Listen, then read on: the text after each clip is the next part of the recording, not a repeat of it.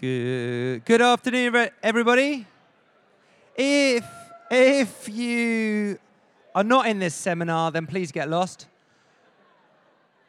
And if you're not, then you should be. I have the privilege of introducing Mike Pilavachi this afternoon, who doesn't really need introducing, but for many years I have been at Soul Survivor and seen the power of God come in incredible ways. And so to have Mike here today, this afternoon, talking about the power of the Holy Spirit and creating an environment for the Holy Spirit to move in power is a wonderful thing. So why don't you come and join me, Mike?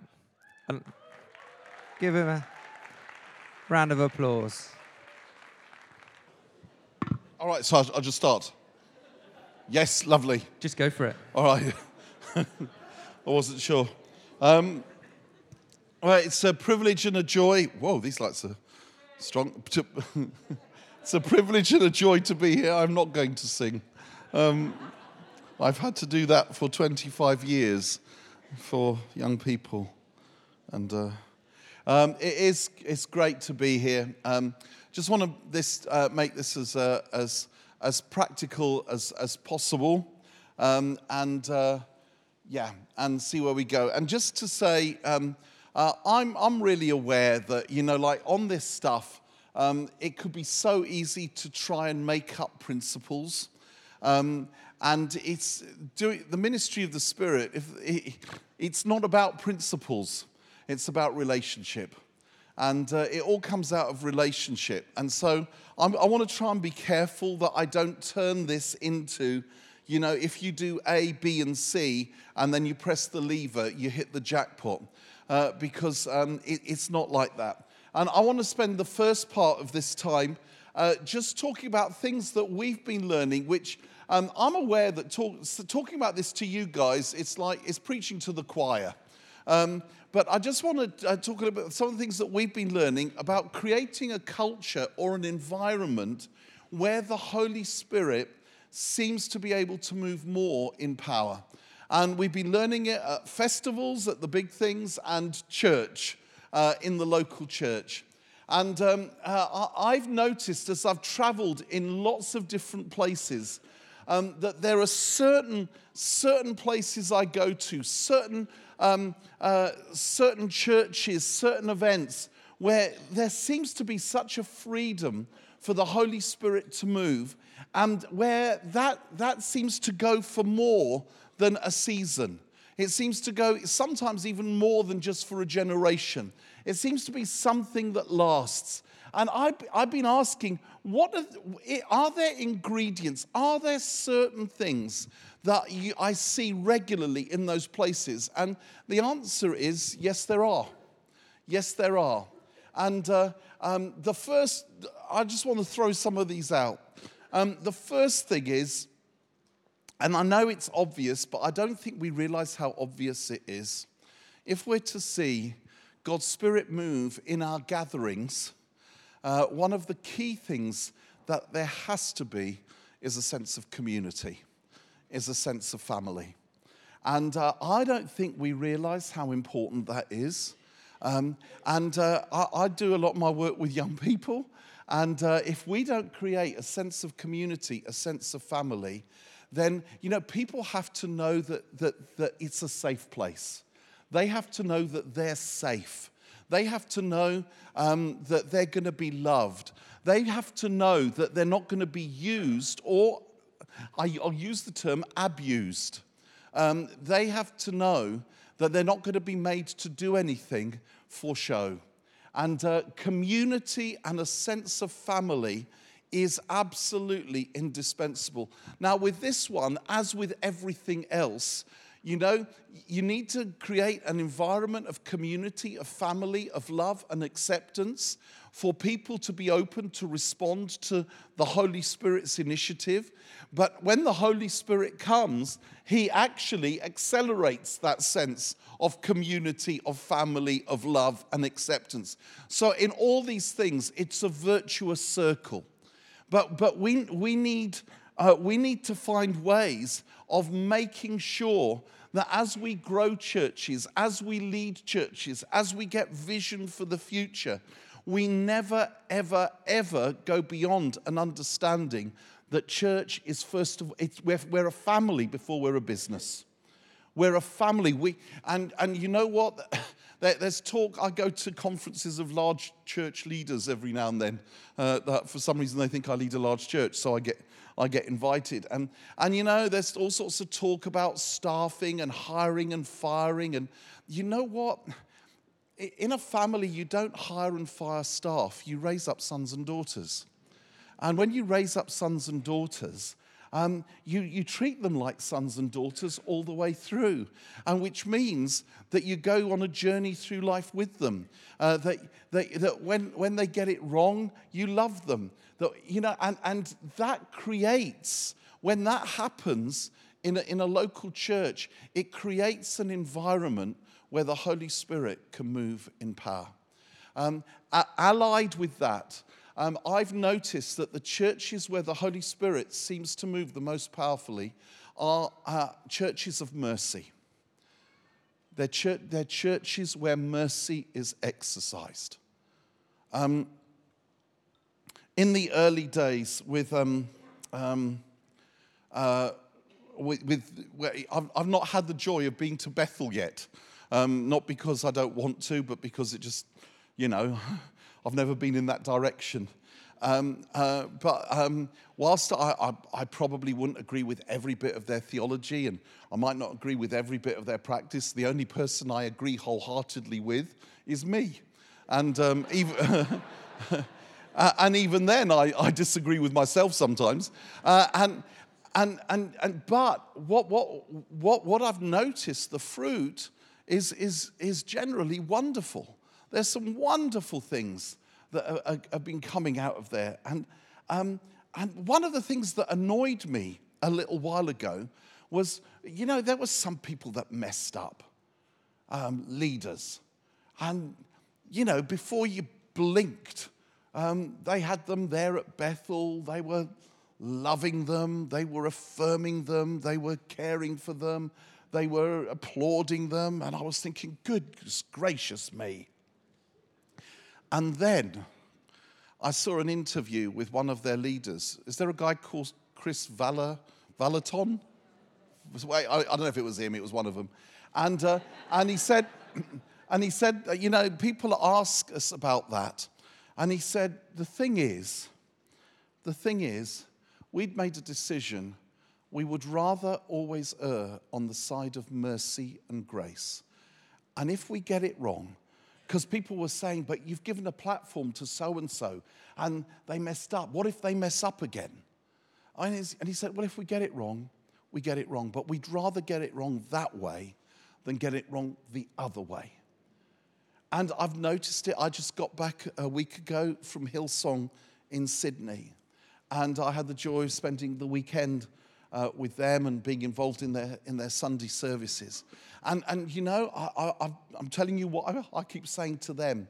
You know, everybody thinks that the secret of Hillsong is they put on a good show, is the razzmatazz, and I thought this, and is the organizational ability and Brian Houston's phenomenal capacity for leadership and all sorts of things like that. I promise you, if you go to Hillsong Sydney, it's the best kept secret. That church and that whole movement is based on relationships. It really is. It really is.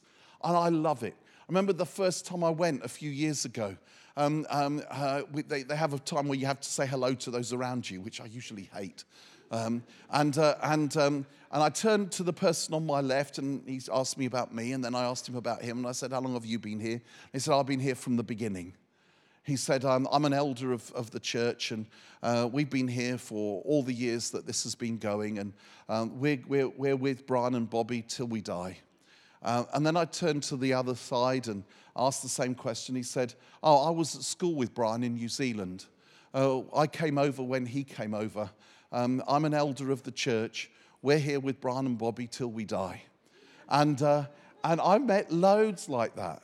Do you know, they raise up from within. And what you notice in their relationships in leadership, there is love, there is affirmation, there is respect, there is kindness. They cheer each other on. And the other thing I loved, I just found it amazing. Our church in Watford, we do loads around food.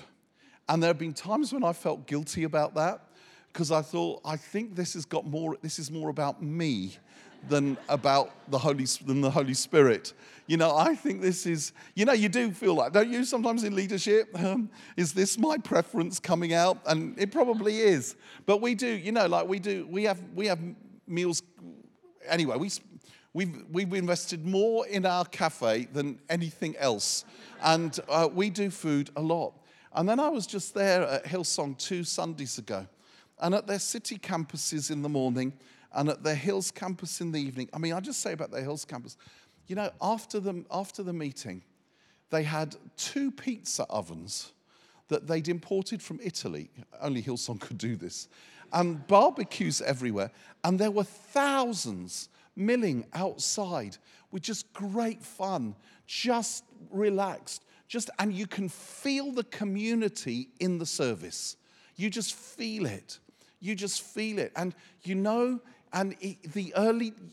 not going to tell you your story, but I used to love I know more about the early months and few years of your movement than Carol Wimber does. I know things she's forgotten because I've listened to all the tapes. I've read every single thing. I've cross-examined every person that had anything to do with it, and I love it. And one of the things I love the most is it was a bunch of broken people who were desperate for Jesus, and they gathered in Carl Tuttle's sister's house, and they just sang songs to Jesus, and they cried. And they closed their eyes at the beginning because they were embarrassed that they cried.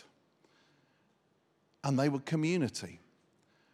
And what I love, even through the ups and downs, you know what? Even in the last few months, there's bunches of them that are now, they were young and now they're old. And they're still hanging around together and partying together and doing that. Do you know, God's Spirit moves in great power when his people love each other. When his people love each other. And I know in our little way, I get to work with my best friends. I love these years of my life. The body's creaking, but I love that I get to work with my closest friends. And we are family, and there are people who are with me we've been together for 30 years. They have seen the worst of me, and they're still there. Do you know what a security that is? When people have seen the worst of you, and somehow they still love you. And those that have come on the way. So mercy, to be a church of mercy, of compassion, of grace, a church, a people of restoration, a people who love unconditionally, a people who give second and third and fourth chances to one another. One of the things, our little sayings in our church is we want to have a high standard of holiness. We don't want to compromise on the high standard of holiness. We want the standard to be the biblical standard of holiness. But we want to show unrestrained mercy and grace for those who don't meet the standard. And I insist on that, because one day I might need to be the recipient of that. So I want to build a culture where, you know what, one day I might need that. One day I might. And we want to be a church where it's okay not to be okay, where no one has to pretend. And again, that's been part of the DNA of the Vineyard, again, in the early days, as now. Intimacy in worship, the highest value, but committed relationships. However it's worked out in home groups or whatever, where people know each other and are known, where people are family, are community, where people can share their pains and their disappointments and their failures while they're in the middle of them, not afterwards. And where they're supported in that place. This matters totally for the ministry of the Spirit.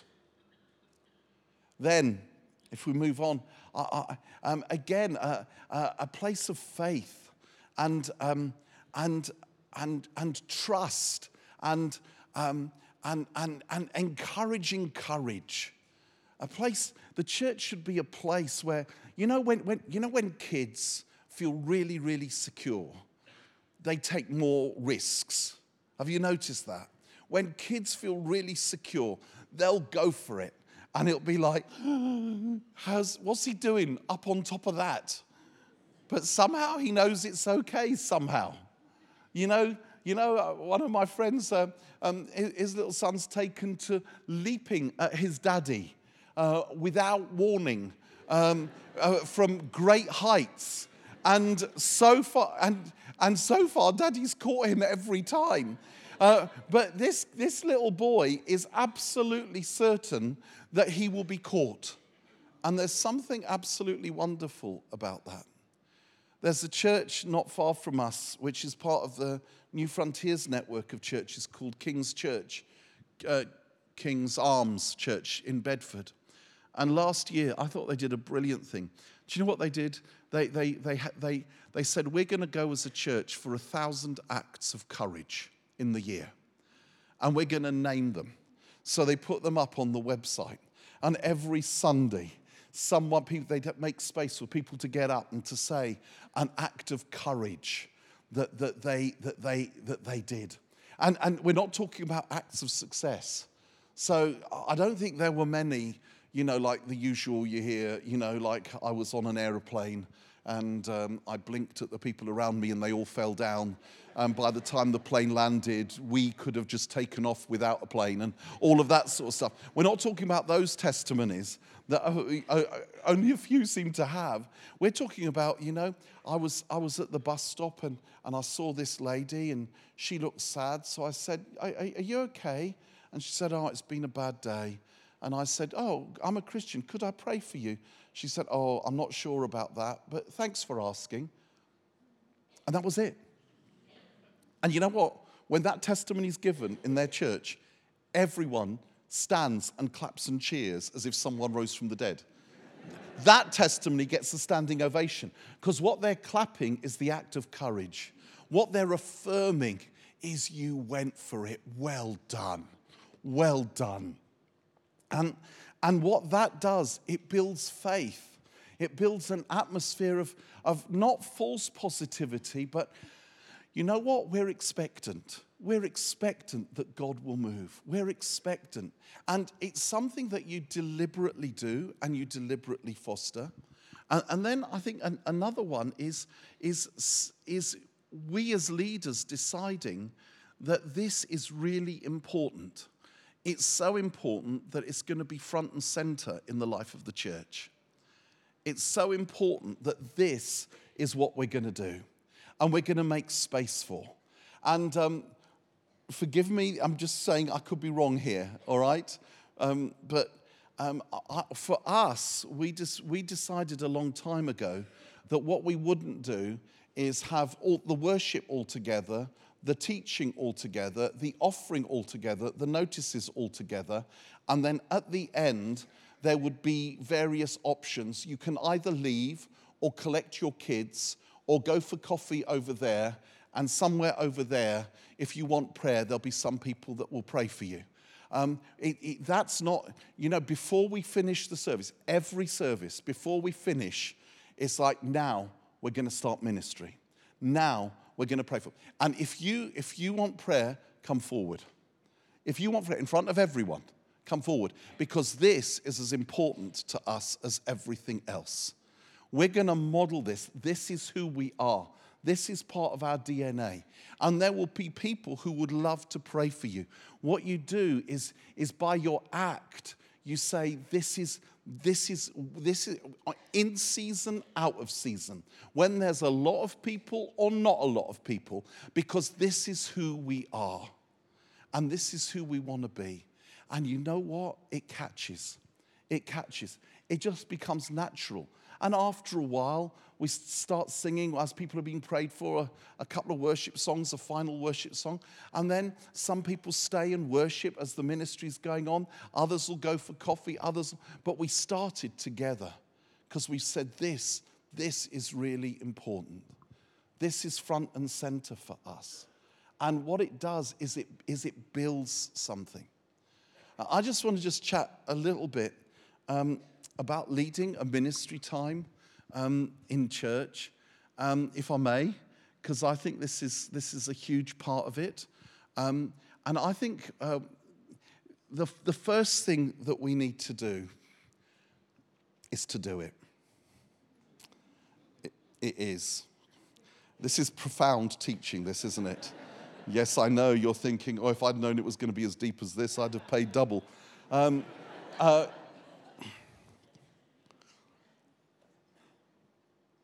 Be honest, I keep going to churches and going to places where everyone knows about the ministry of the Spirit. Everyone's read the books, the manuals, watched the videos, watched the John Wimber stuff on YouTube. But, you know, at some stage, it's got to be a place of come, Holy Spirit. And I know you know, but I'll just tell you what it feels like for me every time. And I've been doing this for years, so I'm really experienced. And so as really experienced, I say, come, Holy Spirit. And I just know. And I look around and I can see with my spiritual eye, he's moving, he's doing the, I could tell you that, but I'd be completely lying. It's every time, come Holy Spirit. Oh, what have I done? Nothing's happening. They're all looking at me. They're looking at me. They don't get it. I should have explained. I should have explained about the receiving posture. Why didn't you say? No, they're all just standing there. Oh my goodness, 2 of them have sat down. The rest are going to sit down. This is going to be an avalanche of sitting down. Once they've sat down, we've missed it. What do I do? What do I do? Where's the worship? The worship leader's not even here. I can't even. Where is he? Where is he? Get up here, quick. This is an emergency. This is an emergency. I need a word. I need a word. Come on, Lord, give me a word. There's no word. No, I think I've got a word. No, that's just me. I know that's me. I just know that's me. That's not you, Lord. That's me. If I say that, okay, I'm going to say a word. I just feel there's somebody here. No one's responding. Oh, hell, no one's responding. They're not going to trust me anymore. They're never going to be the next time, do not despise prophecy. They're all going to despise prophecy because of me, because I did this, you foolish idiot. Okay?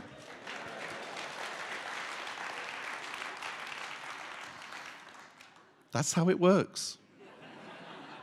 You know that, don't you? Flipping do it anyway. That's exactly how it works. I know. I have the scars. I know. But do you know what I also know? When we step out of the boat, because he says, come, and we start to sink, and it feels like we're drowning. Remember Pete? All we have to say is, Lord, save me. And do you know what he does? He reaches out his hand and he lifts us up. And it's in that place. It's in that place. Never mind anyone else, where we have the greatest intimacy with the Lord. Lord, I'm drowning. I'm drowning. You're holding my hand. I'm here with you. I still feel like I'm drowning. Hold tight, Lord, because I'm going to let go. Wow, you're here with me. You're here with me. And you know what, for me? Was it Eric Liddell who said, when I run, I feel God's pleasure? Would you know, for me, there's that moment of, Holy Spirit, we welcome you.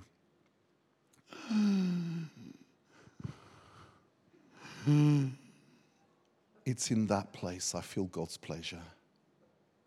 You did it, my son. You did. You went for it.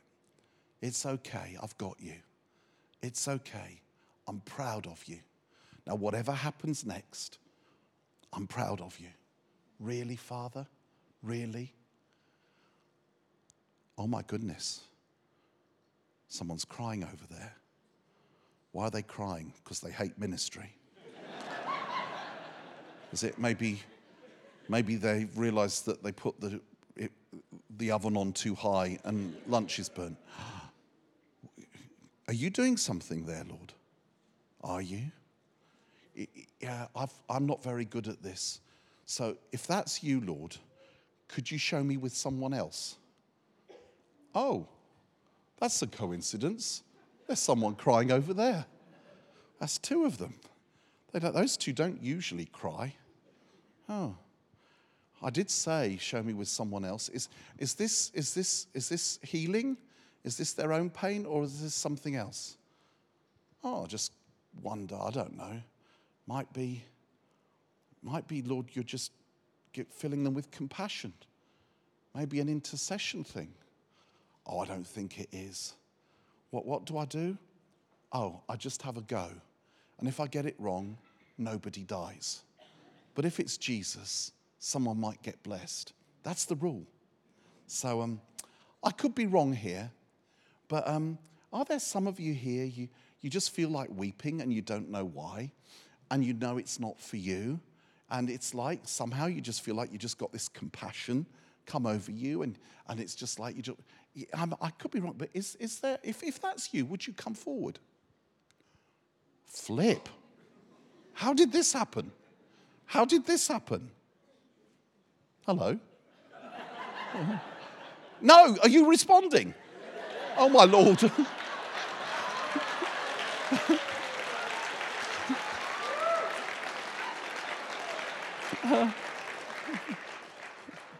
No, he's not supposed to come yet. He's supposed to. No, okay. Well, Lord, here we go again. You've just ruined my talk. I had so many good points. Well, we'll see. We might carry on. If there is anyone else, why don't you come? Just see if there's anyone else. Why don't you come? Otherwise, why don't we pray for these guys? Could 2 or 3 just come and pray for these guys? Just come and just quietly lay hands on them. And Lord Jesus, more of you. More of you, Lord Jesus. More of you. More of you.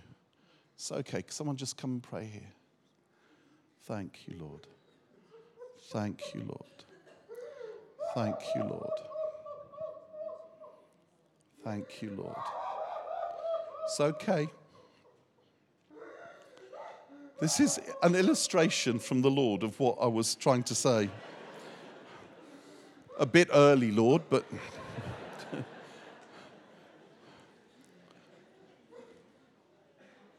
Thank you, Lord. Let's just wait for him. Let's just wait for him. Lord, more of you. More of you. More of you, Jesus. More of you. More of you. More of you. More of you, Lord. Is there someone here, 2.5 months ago, you had a real disappointment in a relationship? Someone really let you down, and it was about 2.5 months ago, and you gave your heart, and it really hurt you. It really wounded you. And actually, during this meeting, in the last since we started this seminar, you thought about that person. And you thought about, although you're okay on one level, on another level you're not. And it was like, what do? I don't want this to be something that gets in the way. I want to be able to keep trusting. And you're afraid that you're going to pull back now. Who is that? If that's you. Or there's a couple of, why don't you just come and stand in the aisle? All right, just that's it. Just stay there. And you just there. Could a couple of people just come and pray? All right, there's a few of you.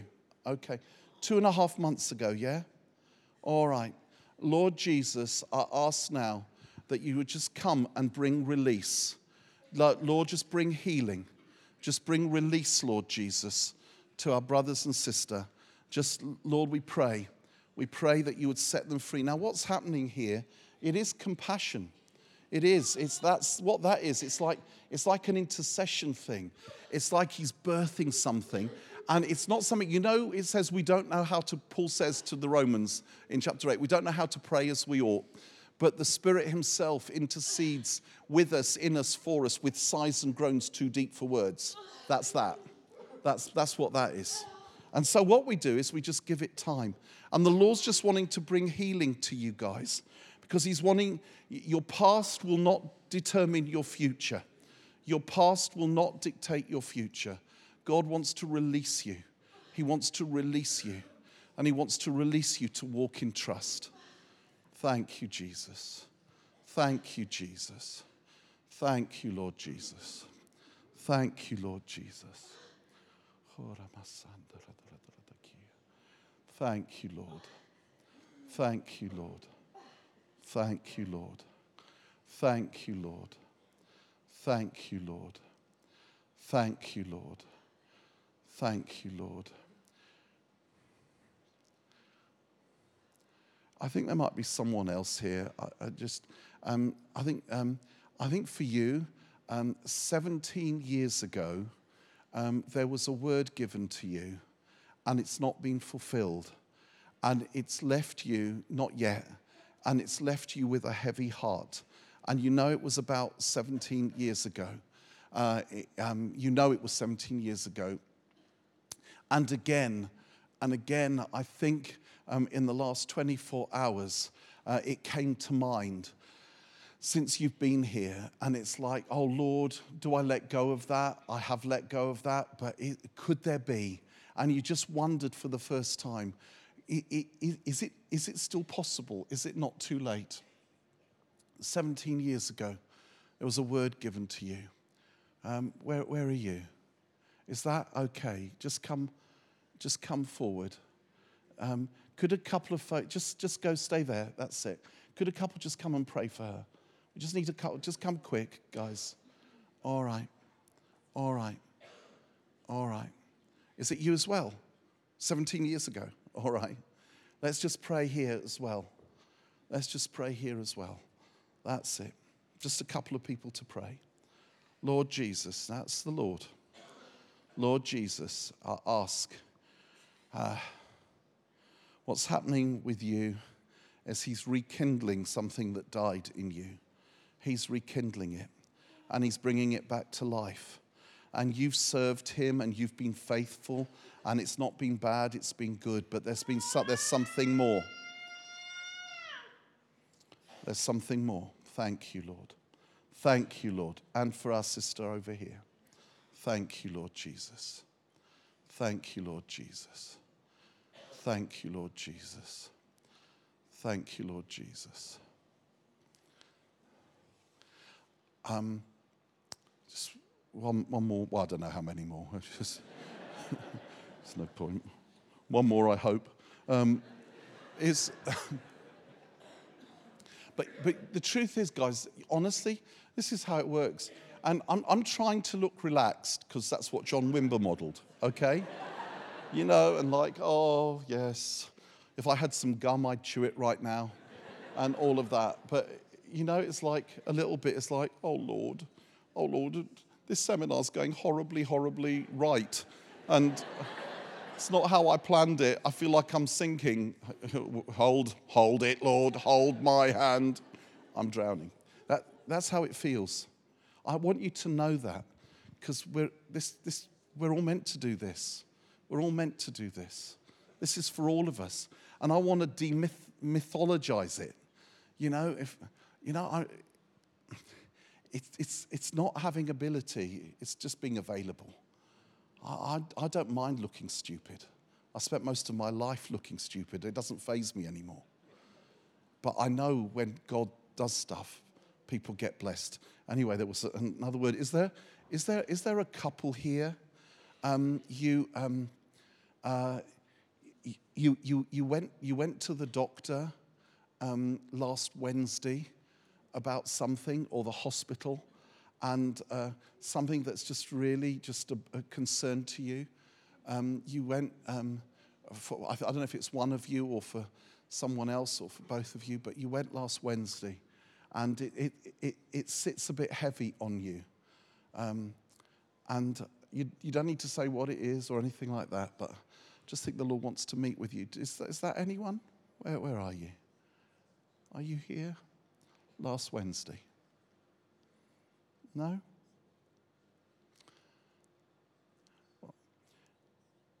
It's wonderful. Because what that means is I got it wrong. And if I got it wrong, and if you notice, no one's died. No one's died. It's okay. It's okay. And that's all you do. You say, well, got that one wrong. And it's okay. When it's not about us. It's not about us having to look good. Yeah? It's about Jesus. It's about making space for Jesus. And if we get it wrong, nobody dies. But if it's Jesus, somebody's life can get changed.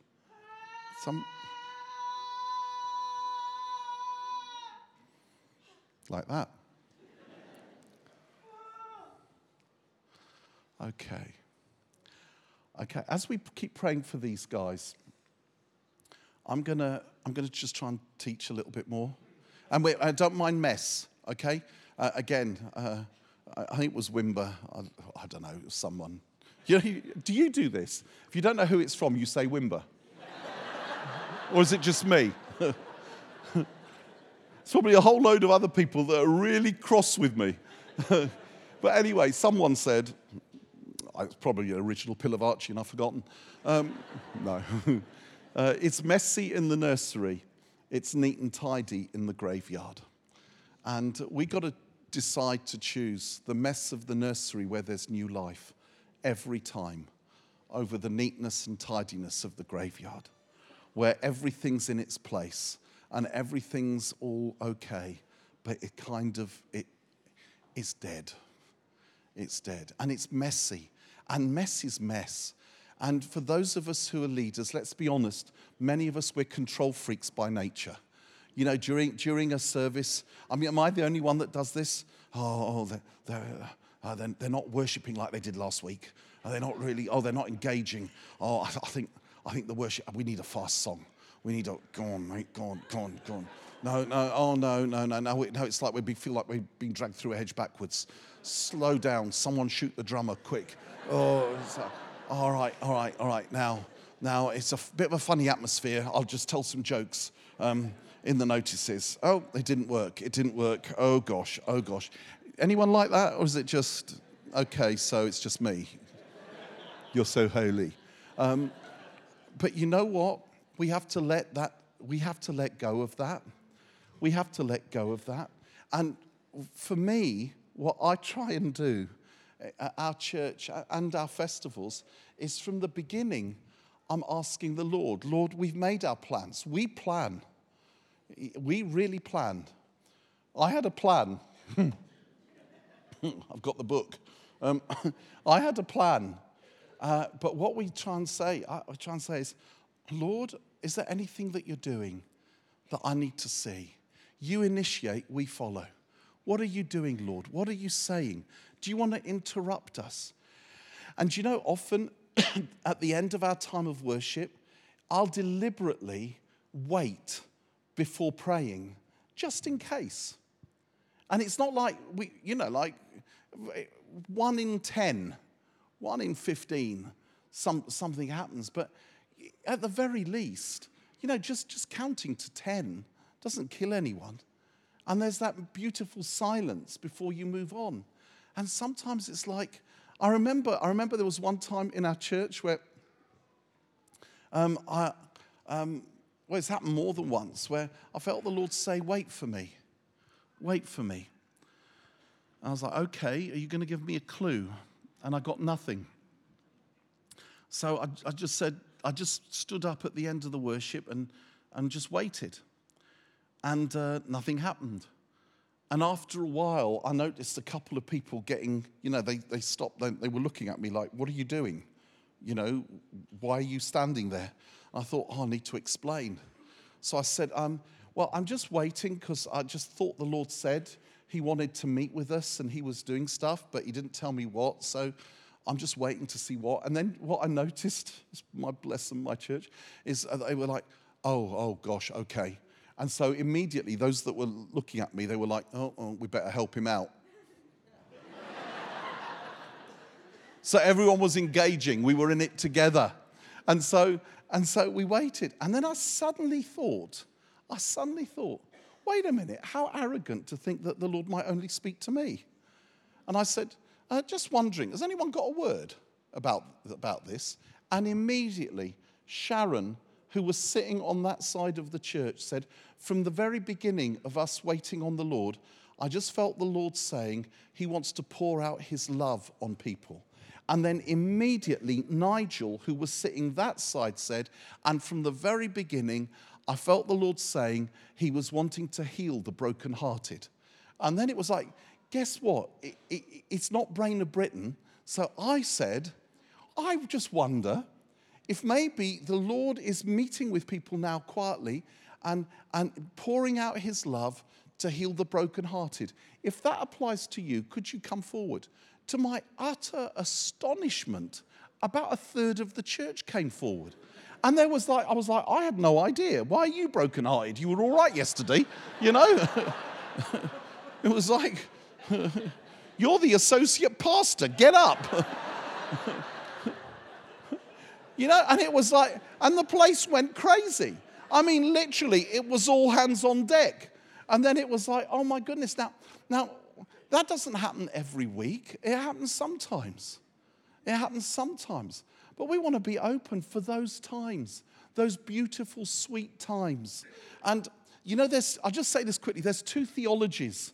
I'm keeping an eye on the clock. There's two theologies on ministry. There's the one that classical Pentecostalism and most charismatics would ascribe to, which is the Armenian theology for the ministry of the Spirit. And they get that from Mark chapter 5, and the prayer movements are based on this largely, not completely, where the woman who'd been bleeding for 12 years, she reached out and she touched Jesus. She went to him. She went through the crowd and she touched the hem of his garment. And do you remember he said, who touched me? I felt power go out from me. And then the crowd separates and she said, I touched you. He didn't even know. She took the initiative. Armenianism. She went to him. He didn't even know. And he responded to her touch. Is that a right theology? Of course it is. There it is, Mark 5. But then there's John 5, when Jesus goes to the pool of Bethesda.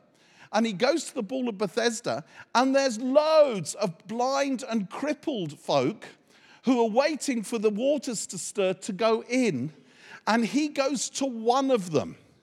He goes to one guy who's been crippled for 38 years. And he says, do you want to be healed? And he has a conversation with him, at the end of which he's healed. And then later on in John 5, in Jesus' discussion with folk, he explains and he says, I only do what I see my Father doing. In another place he says, I only speak the words my Father gives me to speak. Is that correct? That's Calvinism. That's Reformed theology for the ministry of the Spirit. Is that correct? Of course it is. It's in John 5. What we do is we put them together. They're both correct. Sometimes you don't need to, if someone comes up for prayer and says, could you pray for healing? We don't need to say, I need to ask the Lord if No, that's our base. We reach out. We reach out, but there are times, and this is the bit that we've lost a lot of time. There are times when we should be open to him initiating. And that's what words of knowledge are about. There are people who would never have thought of getting prayer. Never in a million years. And there's a word for them, and it's like, oh my goodness. We had one, not last summer, the summer before, at Soul Survivor. And it was towards the end of the week, and it was in a ministry time. And just this thought came into my head. And you know what it's like? For me, it's like, oh, I just had a thought. That's a funny thought. Why would I have a thought like that? Is that you, Lord, or is that indigestion? And the truth is, in my case, fairly often, it can be indigestion. But there's only one way I'll ever find out. You know, I never know. You never know. So anyway, this thought came into my head. There's someone here who's mocking everything that's happening. He doesn't know me. His friends brought him here, and he's been laughing and teasing his friends about all the way through this camp. But he's just prayed to me just now, and he's just said, God, if this is true, if you're real, then show me. And the Lord said to me, and his name's Brian. And his name's Brian. So I just said, while the ministry's happening, I think there's someone here. You just da, and your name is Brian. Where are you, Brian? Why don't you come forward? I promise you. Some of you might have been there. Immediately, this 15-year-old lad came forward, sobbing. My colleague Andy Croft jumped from the stage, and they prayed for him. He gave his life to Jesus, and they were telling me that the whole of the next day, Brian was going up to strangers saying, he knows my name. He knows my name. He knows my name. Just one more from, it was the last night of Soul Survivor B this year. This was anyone there, Soul Survivor B? Well, do you remember on the last night, I just felt I had a little word. There's someone here who's afraid to go home tomorrow because your mum is suffering from a mental illness, and you've just prayed and you've said, God, I don't know that I can cope with going home with my mum's mental illness. You've got to speak to me. You've got to meet with me. Do you remember that? And then I said, and literally about 200 kids immediately came forward. And it was like, they were weeping, and it was like, what on earth is going on? It can't be what? I didn't understand that. And I said to my friends, Andy and Ali, I'm actually really puzzled because I thought the Lord told me one. And I don't understand, how can it be 200?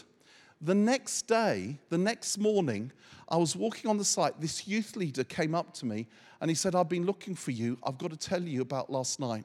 There's a girl that we brought with our youth group, and she's not a Christian, and she came because her friends invited her, and she didn't give her life to the Lord.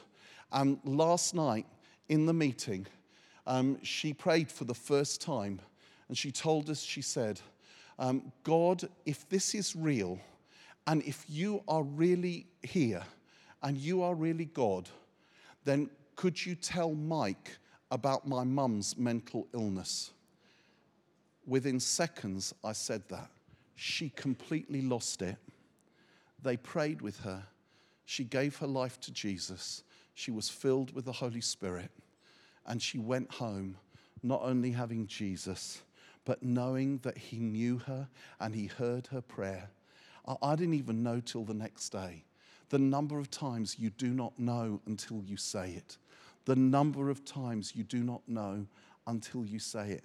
Now, I've seen a few of those now. So guess what? I'm willing to take risks, because you know what? Those are worth I think there's a couple here, you went to your doctor last Wednesday. No? Okay, nobody died. And that's how it works. And you know what? The more we do it, the more we grow in it. The more we do it, the more our batting average goes up. The more we do it, the more we hear the Lord speak. Just very quickly. First of all, if we want to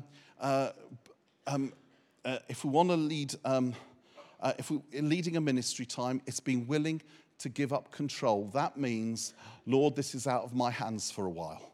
That doesn't mean I abrogate responsibility. It means, Lord, I'm waiting for you, and I'm stepping out in faith, and I can't control the result. Constantly asking all the way through from the beginning, Lord, what are you doing? Is there anything you want to do? Then making space We always make space, like I said, at the end of our meetings, sometimes in the middle, sometimes at different times. And it doesn't mean it always has to happen. We've got to stop being afraid of silence. We've got to stop being afraid of quietness. You know, it's not an accident. It's not an accident that the Vineyard movement, which I love, I'm a Vineyard boy in Anglican clothes. It's just because you lot rejected me 3 times, but that's another story. I'm not bitter. That's true. I tried 3 times to join the flipping Vineyard. Anyway, I'm not bitter. John Mumford was one of those who rejected me.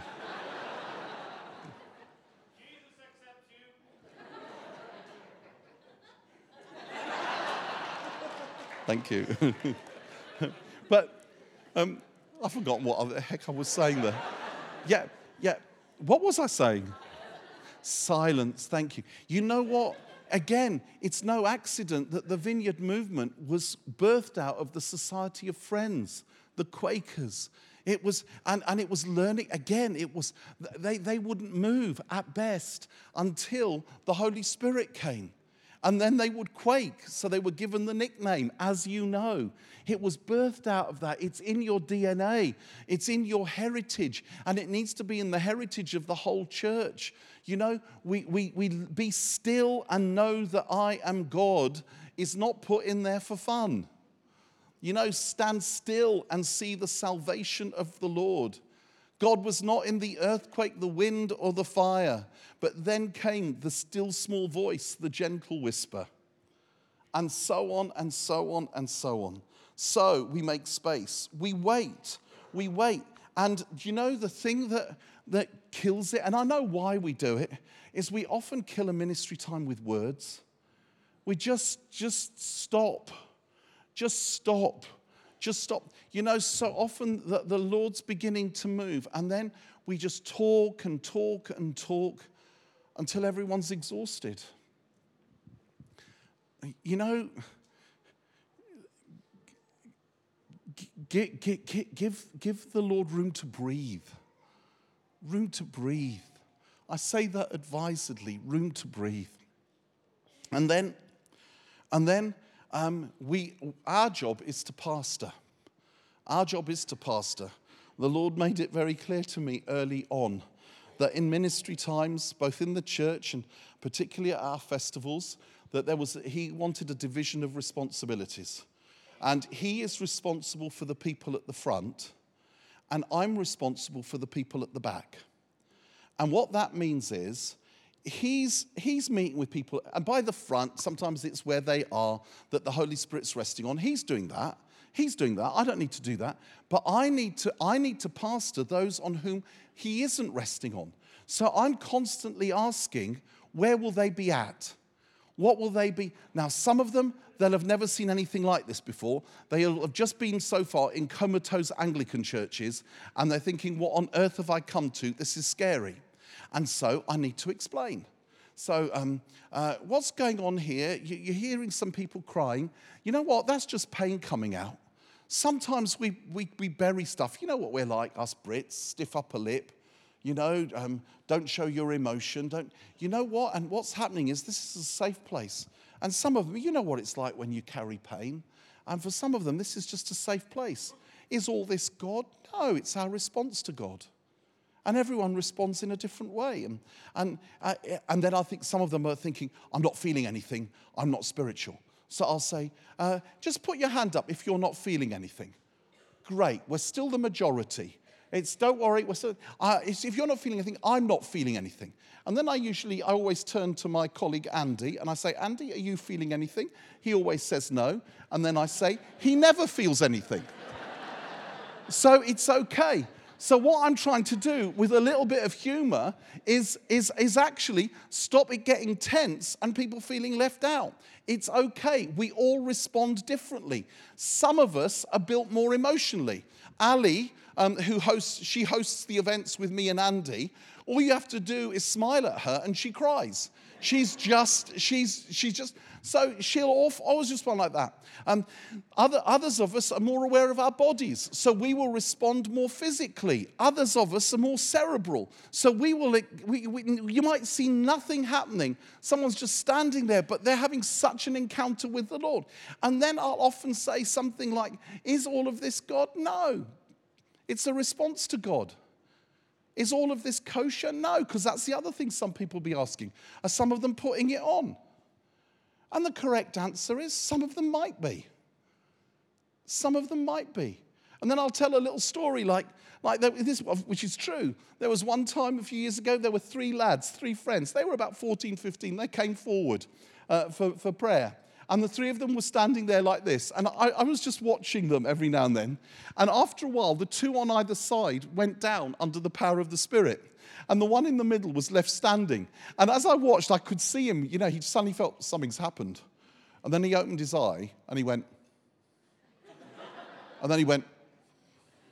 And I saw the panic. My friends have gone down and I've been left standing here on my own. And then there was the panic. And then I saw him go. And he went down. And then I tell that story and I say, now, was I going to go down there and say, you 2 either side, well done, that was the Lord. You in the middle, get up, you made it up. No. I say, if anyone wants to fall down, they can. It's a free country. It's a free country. But you know what? I want you to know after a while you don't need to. You don't need to do what other people are doing. We all respond in our own. We're not going to hype up a particular response. And then I'll often say, when the Holy Spirit comes on me, I never fall down. And there's a reason for that. If I fell down, they'd feel the aftershocks in Ireland. So that's not how God does it with me. And so I'm pastoring it. I'm constantly asking, where are they at? Are they thinking, is this hype? Are they thinking, am I unspiritual? Are they thinking, I don't understand what's going on? So I'll explain as much as possible. And then there'll come a time when I'll think, gosh, actually, there's a danger now of those that the Holy Spirit's not resting on becoming observers. So what we're going to do is we're going to bring everyone together and we're going to worship. And I'm going to repeat again. You know what, guys? If the Lord met with all of us all at the same time, all the time, 1, we'd explode. 2, there'd be no one left to pray. And it would get messy. So let's worship Jesus and let's be thrilled with what God's doing with our friends, knowing that we're one body and we're in it together. And you do that in the context of a big meeting, and you do that in the context of a small group. You pastor. And the final thing, in the last 2 minutes, everyone can play. And we need to keep saying that. And we need to keep modeling ways where it's a releasing thing. We're releasing. And we just always got to get better at that. We're letting people know. One of the reasons I keep trying to say how it really feels is because I wasted too much of my life waiting for certainty, waiting to feel like the anointed man of God before I would do stuff. And I've never felt like the anointed man of God. I felt like the goof. And it's like, well, you know what? I'm getting old now. I'm going to have a go. I want to find out if this works before I die. I want to find out if this is how it works. And the very last thing, and just in there's so many things we could say. My friend Blaine Cook was very helpful to me in some of this stuff. Because I said to him once, I said, how come more happens when you're doing ministry than when other people are?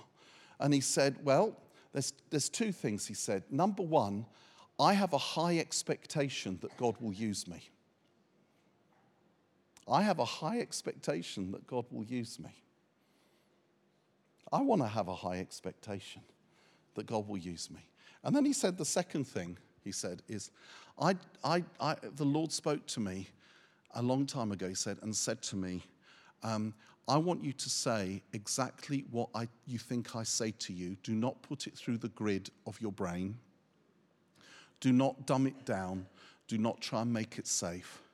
And he said, the more I've done that, the more I've seen a response. I found those two things so liberating and so helpful. And you know what? Most of it, it's in nuance. It's in nuance. It's like, are you? I'm just feeling my way. Lord, I feel very small. It feels like a big sea, this Sea of Galilee. I feel like I'm too far away from the boat. Would you hold my hand? And he does. And he does.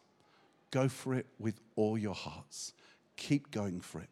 In season, out of season. Because you know what? You know what? I finish with this. Absolutely. My last sentence, I'm even putting my phone away so that it gives everyone hope. And I'm holding on to my notes and picking my bottle up. I'll just say this as I'm even walking down the steps. I'll just, I forgot what I was going to say. I'm such a dope. It was going to be so important. What was it?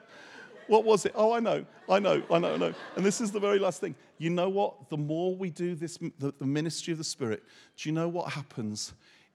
It's His grace that pervades, and it softens the people of God.